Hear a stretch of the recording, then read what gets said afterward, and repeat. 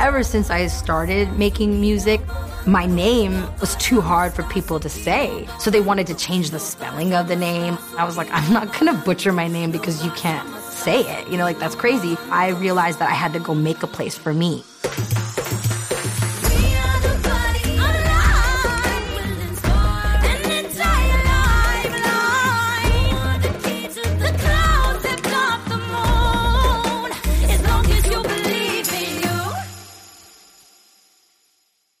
It was hard growing up not seeing anyone Indian. Like, I think the only Indian person that existed in American pop culture was Apu from The Simpsons, and he was like a caricature of Indian people. I loved Britney Spears, I loved Christina Aguilera, and I loved all these people, but that definitely was damaging for me as a child because none of them represented who I was.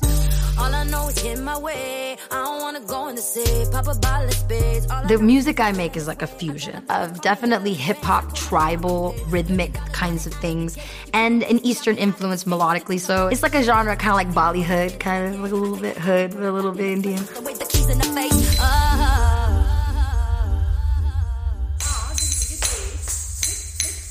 As a child, I studied 3 of the 5 classical styles of Indian dance.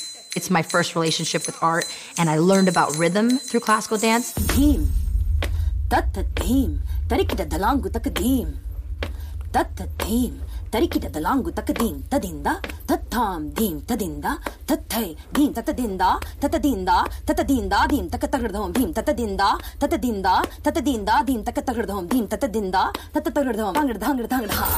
So then I took that, and I was like, well, what if I use these devices and I apply some English in there, making a rap song, kind of what I grew up on being an American kid, growing up here, being influenced so much by hip hop, and people like Missy Elliott and people like Timbaland that like are fearless with their fusion. So I was like, okay, what if we do like Raja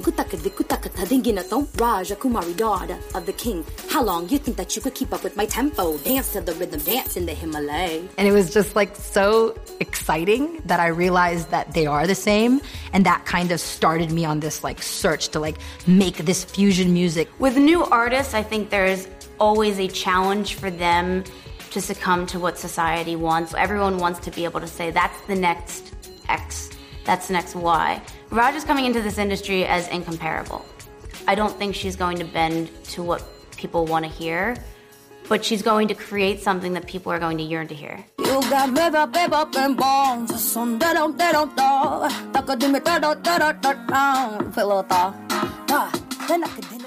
So Mom, how do you feel about me putting the Kuchipudi and Bharatanatyam in pop music?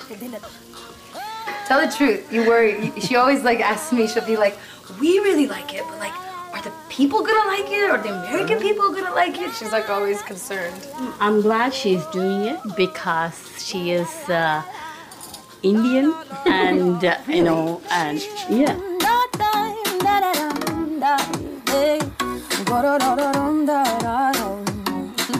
The songwriting process for me has changed over the years. I really feel like melody is king.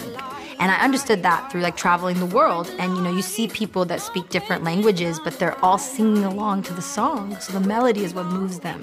And the language is secondary. So for me, when I write now, I just try to channel the melodies first.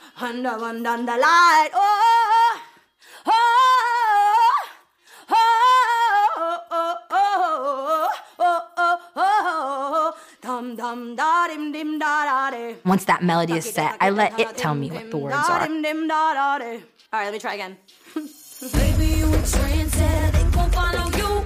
I just understand better, 'cause when I was you, I told all my friends that I know what to do.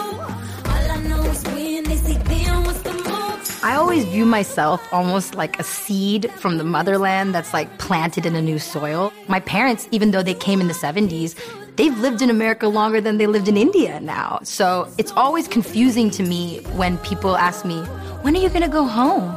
Or something like that. I'm like, I'm born in Southern California. I am home. I did dye my hair blonde a lot when I was a kid, and I really like kind of tried to push my Indian heritage to the side because I didn't see a place where it could like really be. It was a hard battle that I went through.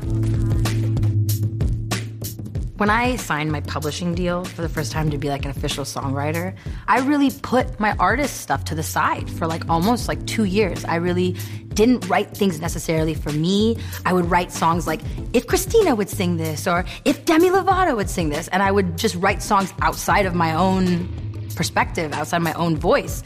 But, you know, after about 2 years of doing that, I would be writing these things that were fresh and different, and then they would get to the point where they'd be like, this is so awesome, but who's gonna sing it? And that was like, me. Like, that's when I realized, like, oh, shit, I'm creating music that, like, nobody else can do.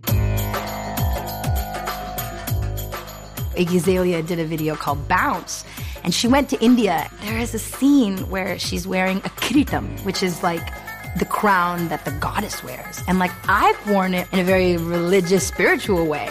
So to see someone who doesn't know what that is, just like kind of gyrating on top of an elephant, woke me up. I was like, wow, literally something that I've written in my journal that I want to film has been filmed by someone who has no connection to the culture. And if I do not get up and do this right now, if I don't make my album, I don't know what will happen. It won't be me, part of the revolution. It won't be me speaking for us. At some point, you reach that place as an artist where, like, if you don't put something out, your head is gonna explode. And I think that that's the place that she got to. The day that she called me, she just had this excitement in her voice. She was just like, I'm ready. Nobody's stopping me. I'm not letting nobody else tell me no. F it. And I think since then, she hasn't slowed down. I'm actually working on an EP. It's called The Come Up, and it is about being on the precipice of everything you desire and taking a leap. And it's really about like visualizing and manifesting. There have been many times where I had moments of doubt and wondered if I should like erase my culture in order to make it in America. But as I've come here and I've understood my role in all of this, I see that that is actually the thing that's going to help me make it. And that's the thing that makes me unique. And that's the thing that needs to be celebrated. So I realized that I'm actually going to make it because of my cultural heritage and because I've understood it and celebrated it.